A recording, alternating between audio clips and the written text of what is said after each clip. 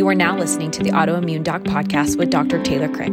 Dr. Taylor is an expert in helping those suffering with autoimmune disease, and he himself has autoimmune disease. Autoimmunity is rampant today. The purpose of this podcast is to educate about the underlying causes and natural solutions to halt autoimmune disease progression. This podcast is for educational purposes only and is not intended as medical advice. For more information from Dr. Taylor, visit www.autoimmuneeducationacademy.com. Without further ado, here's your host, Dr. Taylor Crick. What's up? Welcome to the Autoimmune Doc podcast. This is your host, Dr. Taylor Crick, and I love explaining and teaching about the underlying mechanisms behind autoimmunity and chronic disease. Today's podcast is a great example of that. We are talking about the key to health, the key to metabolism, the key to autoimmunity, the key to chronic disease, which is your mitochondria. So this is a great example of how understanding some of these deeper mechanisms will help you make better decisions, whether you're managing an autoimmune condition, whether you're managing symptoms, or you just want to age healthy, you want to avoid chronic and degenerative diseases. It all comes down to the mitochondria. So that sometimes, honestly, makes it hard to even talk about mitochondria. I can't possibly overstate the importance of mitochondria. So that's kind of the goal for today's episode, is to try to explain a little bit about how they function, but more importantly, just how incredibly important they are. And some of the overarching concepts, so just kind of an overview of these mitochondria. Now, in the next episode after this, I'm going to dig a little deeper into some of these functions, mitochondrial functions. There's really four main mitochondrial functions, and then we're going to talk about how to test for those as well. And then in the next episode, we're going to talk about strategies, and I'll give a little teaser at the end of today's episode about some of those strategies that we'll be discussing. But that's kind of the goal for today, is to start with a big picture, 30,000-foot overview, and then in the next couple episodes, dive a little deeper and a little deeper.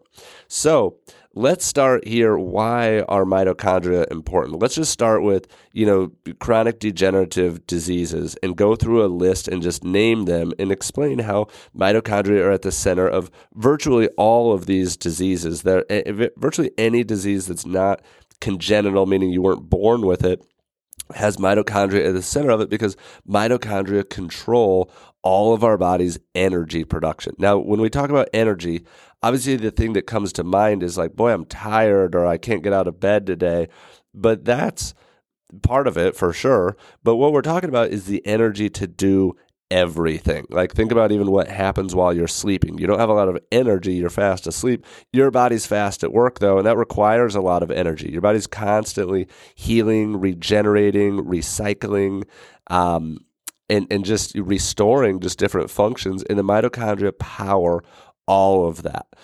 So let's talk about some of these diseases. So like cancer, that's a great one. Not all cancers, but many cancers are now known to be a metabolic disease. There's a doctor named Thomas Seyfried who popularized this idea of cancer as a metabolic disease. And I read his book probably 3 or 4 years ago on cancer as a metabolic disease, and it's really, really fascinating. But what he's discovered is that the metabolic changes in the mitochondria change the reactive oxygen species, and anyway, turn on oncogenes and can be the start of cancer.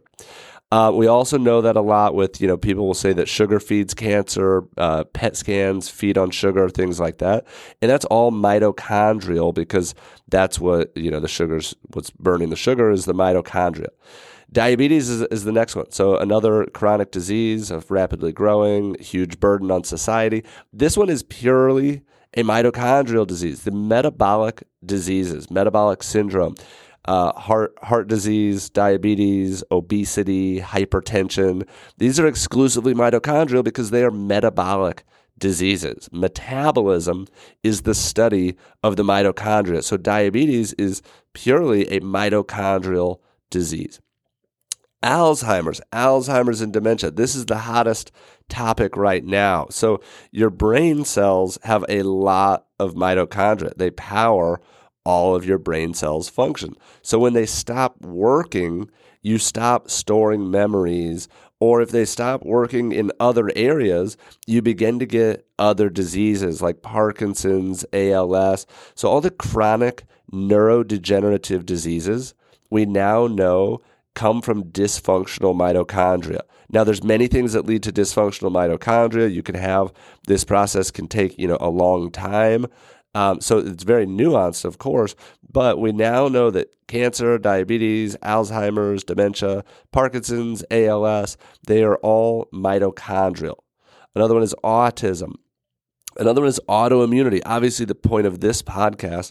But one of the things that happens in autoimmunity is there's all kinds of mitochondrial dysfunction. In systemic diseases like lupus, where there's anti-nuclear antibodies, there's autoimmunity where you can have anti-mitochondrial antibodies, but there's also mitochondrial dysfunction in something called the regulatory T cells that help bring balance to the autoimmune mechanism. So if those mitochondria get messed up, then your body can't balance out autoimmunity. You get too much inflammation in certain areas, and you develop an autoimmune disease.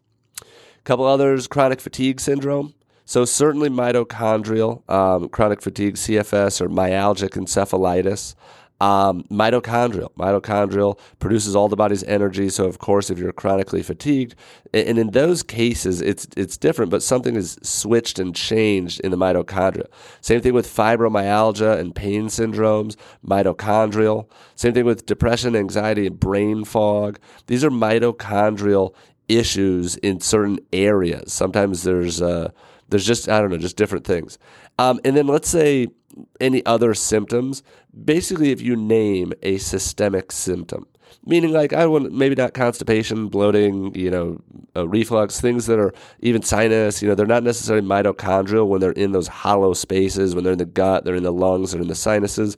But anything systemic, any pain, any inflammation, any fatigue, certainly, any problems healing, any problems with immune function, inadequate immune function.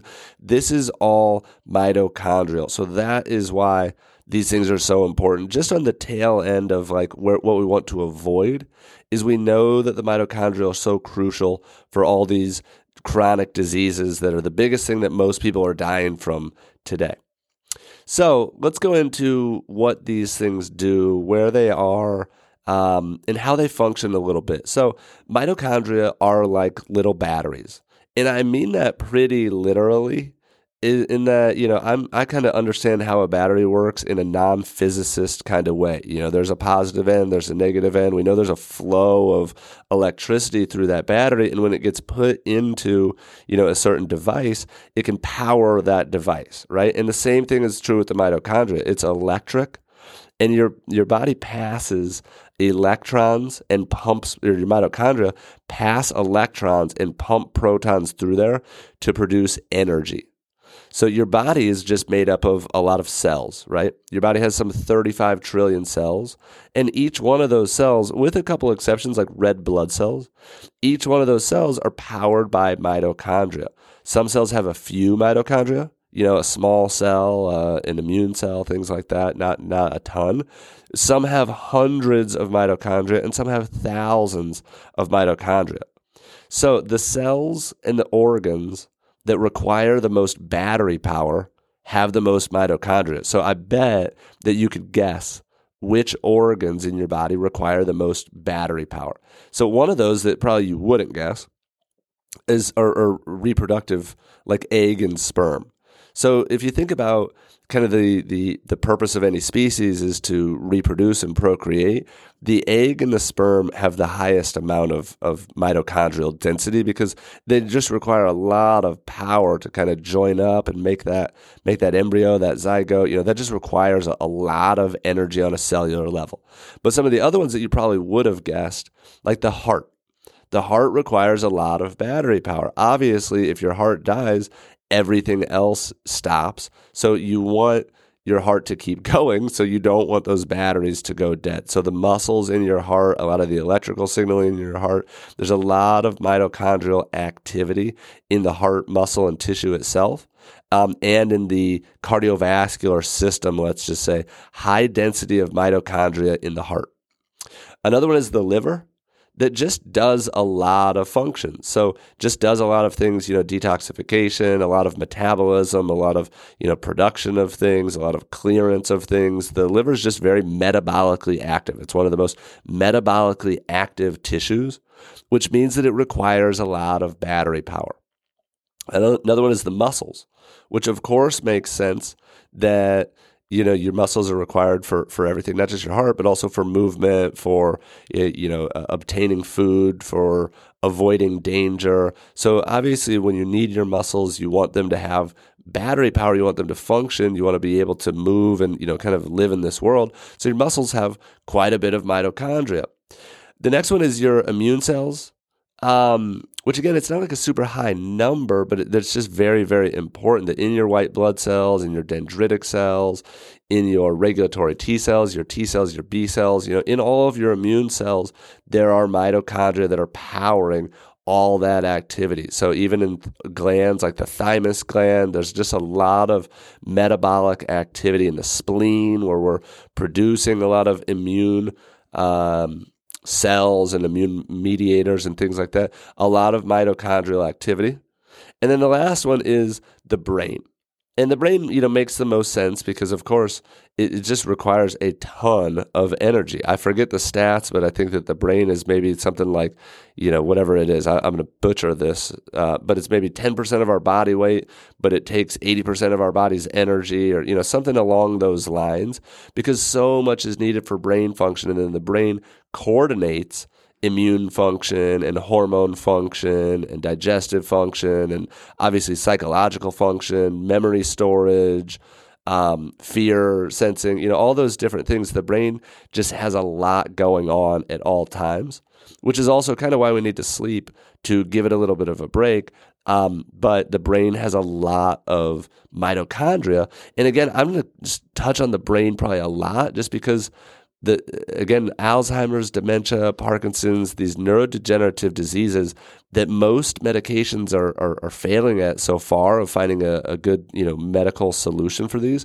We know they have a mitochondrial component and they're just big and scary. So I'm talking about the brain stuff quite a bit. So in each neuron, you have up to something like 8,000 mitochondria. You have 100 billion with a B neurons, and you lose something like, I think, 1 million neurons a day. That sounds like a high number, right? But out of 100 billion, if you're 100 billionaire, you could probably spend $1 million a day and you're still a billionaire. So that's kind of the point, is that as you age, you're losing neurons all the time. It's a natural, normal process. But what I've heard is that it's kind of like sculpture. You're building your masterpiece, you're chunking away pieces of rock to make the sculpture better. And so your brain's actually getting smarter, more effective, more efficient. But what you don't want is you don't want it to be like ice sculpture where your brain's just actually melting away at the same time. And that's more like in the context of Alzheimer's, dementia, some of those things where you just really start to lose brain function in certain areas. But the brain, really, really important place for mitochondria. Mitochondria can reproduce and they can change a lot, and change is just the best word, through some processes called fusion and fission. So fusion is like two mitochondria fusing together, and fission is a mitochondria splitting into two. But mitochondria they're very dynamic. They're always changing. And the bottom line with mitochondria as far as a quantity is that you want a lot of them. Again, if it's battery powered and they're the batteries of life, it's like, well, you could choose to go through life with your battery at half charge, or you could try to turbocharge that battery. You want a lot of mitochondria. It's called, when they reproduce, it's called mitochondrial biogenesis. So it's making new mitochondria. And exercise is the best way to increase mitochondrial density, to increase that number of mitochondria. And they can measure this, in a muscle biopsy or something, the number of mitochondria, like in your quad, let's say. And then you go through an exercise routine for, let's say, 30 days, and they retest that muscle tissue again, and they'll see that the density of mitochondria has actually gone up. So you want a lot of them. but you also want them to function very efficiently. And now here's where we're getting into the important stuff is you can have a lot of them. It's hard to know, but you want them to function very efficiently, which means producing as much energy as possible without causing damage. So you want them producing as much energy as possible, but you don't want any collateral damage from that, which is absolutely possible. Some ways that mitochondria produce energy produce more damage as part of that. So you want it to be, over on kind of the most efficient way of producing energy. So the way that happens, your food that you eat gets turned into electrons, and these electrons get passed through the mitochondria to produce energy. And that's a really simple version, but that's also pretty accurate. It doesn't really need to be any more simple or any more complex. That's absolutely true. Mitochondria can essentially burn two fuels: carbs or sugar or glucose or fat. So in starvation mode, the body will break down protein. We have three macronutrients: carbs, fat, and protein. And the protein is more for rebuilding and regenerating. And it's like the Lego building blocks that makes enzymes, that makes tissue, that makes organs, that makes, everything inside the cells are all made out of proteins. So that's kind of the main purpose of protein. But carbs and sugar and fat are really the fuel sources. So again, your body can break down protein and turn it into carbs in a process that's called gluconeogenesis. The liver does that, but we don't want that. What we want to do is we want to give our mitochondria fuel, and when it doesn't have fuel, we want it to be able to tap into other fuel sources like stored fat stores instead of tapping into muscle tissue and breaking that down to turn that into sugar. One of the biggest contributors to mitochondrial dysfunction is an overload of sugar, hence the diabetes conversation earlier. But an overload of sugar really disrupts some of these energy-producing pathways, and the mitochondria really just get reliant on using sugar as a fuel. So then they're like, we want more, we want more, we want more, and it creates other problems. It creates insulin resistance. It creates more reactive oxygen species. It creates more inflammation. And then another thing too is that sugar or carbs are a less efficient fuel than something like fat. And we know that because fat has more calories than sugar. A gram of carbs has 4 kilocalories per, I think it's gram, I guess, but it's 4 kilocalories, whereas fat is 9. So fat is, and that's a measure of heat production. Calorie is a measure of heat production. So eating, a gram of fat versus a gram of sugar, you're going to produce twice as much energy out of fat than you are out of sugar. So if you're constantly burning sugar all your life for the last 30 years, you're producing half as much energy as you could have been by eating more fat. And now you don't want to eat all fat, of course, but again, it's producing the most energy in the most efficient way while minimizing the collateral damage. This whole process requires oxygen. So that's a really, really important part. So your food gets broken down into electrons. They get taken into the mitochondria, but it needs oxygen. And in fact, this is called aerobic metabolism. We want to be respirating. We want to be doing things aerobically, meaning with oxygen. So if you are anemic, meaning like you have low iron, or you are hypoxic, meaning like you don't get good blood flow out to your extremities, like if you get cold fingers, cold toes, cold nose, there's a good chance that you're also not getting good blood flow, good oxygenation to some of those deeper areas of your brain as well. Because when we get into those smaller arterioles and things, those smaller blood vessels, you're just not able to push oxygen into those deeper places like the fingertips or the tip of the nose or the tip of the ears or the tip of the toes. So you have to be getting good oxygen. If it's like a motor, if you don't have oxygen, your mitochondria will never function properly. And also like a motor, it's like, if you take your Ferrari to the top of Pikes Peak, it's not going to produce the same amount of horsepower that it would at sea level because the oxygen density is different. So one thing that commonly happens with mitochondria, and this is, kind of how mitochondrial dysfunction happens, is they don't necessarily die or stop working. So again, like a battery, and maybe like an iPhone battery, that when you get it and you charge it, and then it lasts 10 days on the first charge, and then 6 months later, you're having to charge it 3 times a day, and the battery doesn't charge as efficiently, you burn battery faster. So they don't die or they don't stop working, they just become dysfunctional from things, again, like too much sugar, toxins, disrupt the mitochondria, traumas like head traumas, psychological traumas, stress, viruses. Viruses hijack the mitochondria and hijack metabolism and shift metabolism into this less efficient form. And it's part of a viral path evasion strategy, because then it's easier for them to live and replicate without being killed. But all these things disrupt or dysfunction the mitochondria, and then if it stays that way for months, for years, for decades, then you're going to lead to chronic degenerative diseases. Again, next episode, I'll talk more about some of these mechanisms. But when they become dysfunctional, they begin to produce less energy through a less efficient pathway called glycolysis. And glycolysis is a sugar-burning pathway that just, again, produces less energy or less efficient energy. So if the cells stay there, it can lead to major problems. And in fact, a glycolytic shift is a hallmark of cancer cells. It's a hallmark of Alzheimer's and dementia cells. It's what's called a Warburg effect.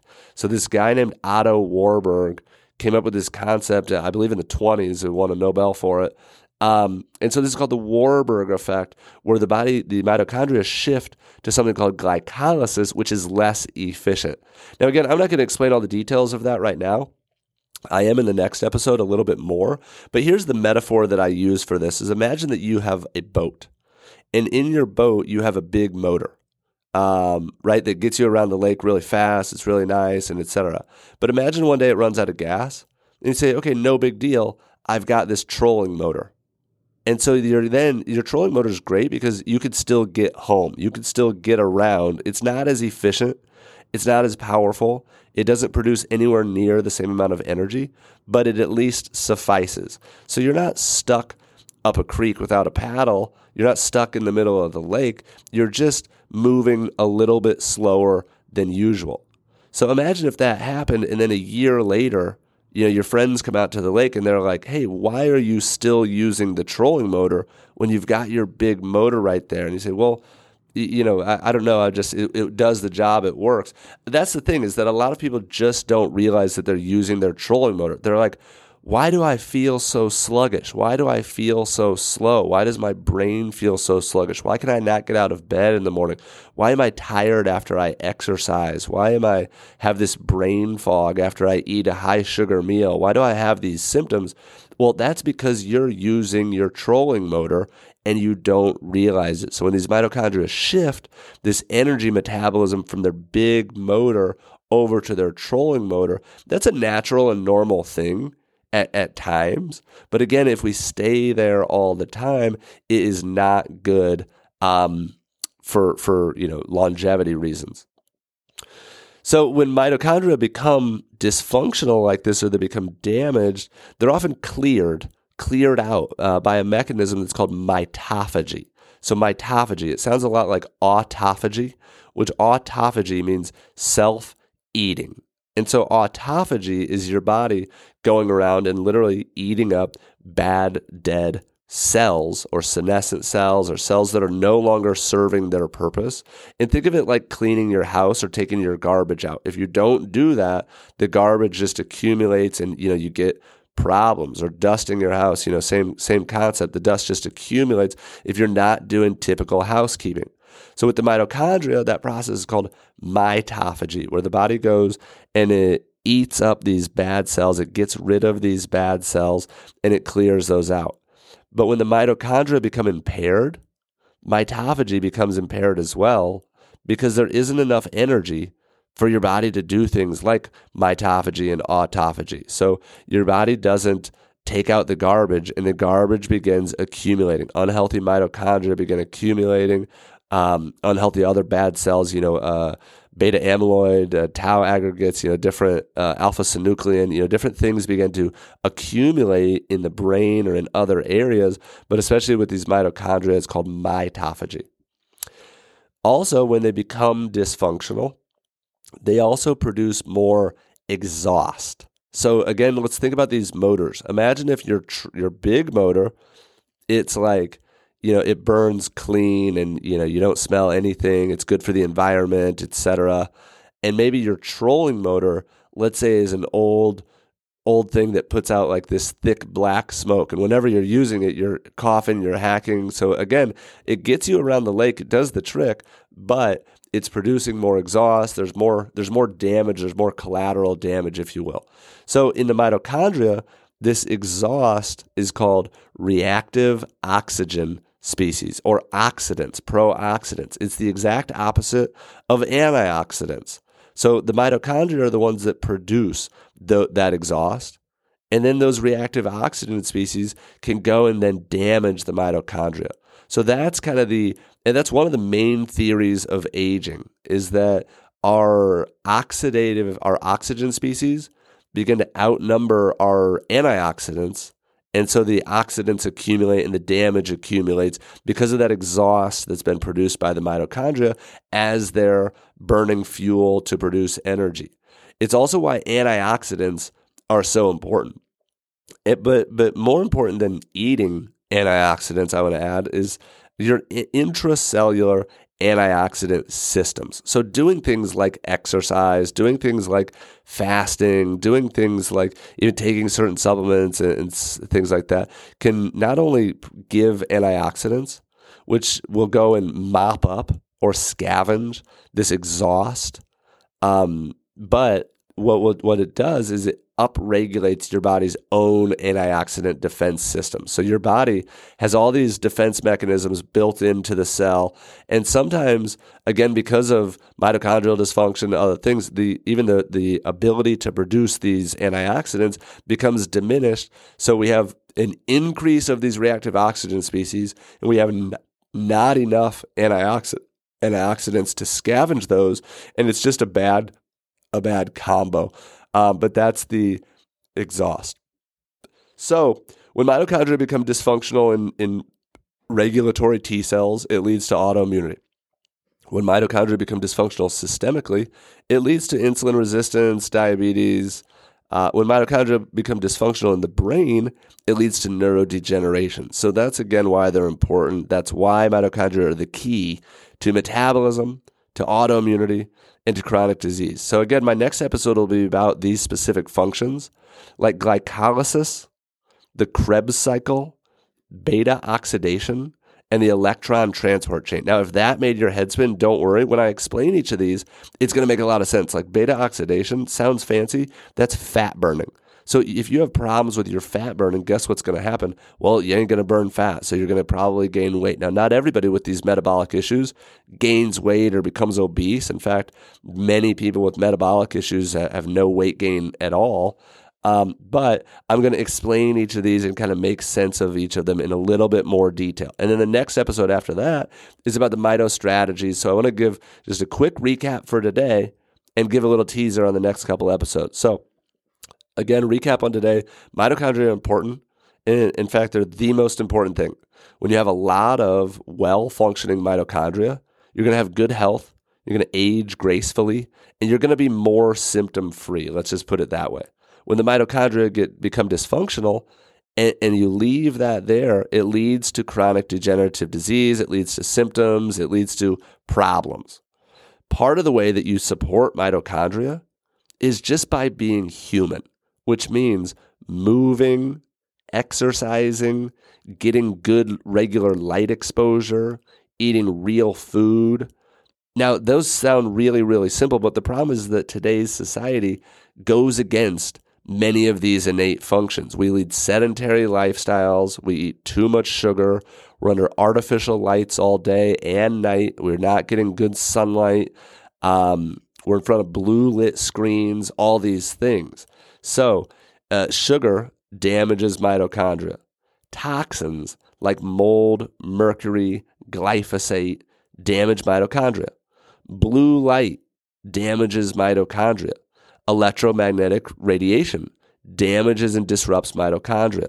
Disrupted circadian rhythms disrupt or damage mitochondria, and a sedentary lifestyle damages mitochondria. So the solutions are just don't do any of those things. Live, a human lifestyle, or what we call an ancestral lifestyle of like, look how, the people who came before you, look how they lived, and that's how your mitochondria are designed to function best. Now, some other things, almost all supplements work on the mitochondria. So things like B vitamins, CoQ10, fish oil, NAD, alpha-lipoic acid, glutathione, turmeric, resveratrol, on different mechanisms. So many medications too, metformin, rapamycin, many medications. But vitamin C, vitamin E, your antioxidants. So again, I'm going to explain some of those in the mito strategies. And then some of the advanced things, a ketogenic diet helps heal mitochondria. Red light therapy works on the mitochondria. That's why it's such a hot topic.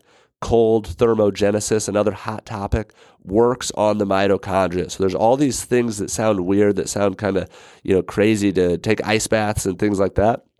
But what people are reporting are these amazing benefits from them.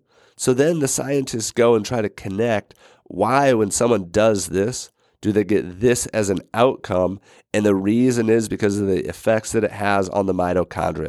So I hope that this was helpful. Again, I think that the goal of this one, I think it's helpful, period. But the goal is for it to build on the next two so that you know what you can do.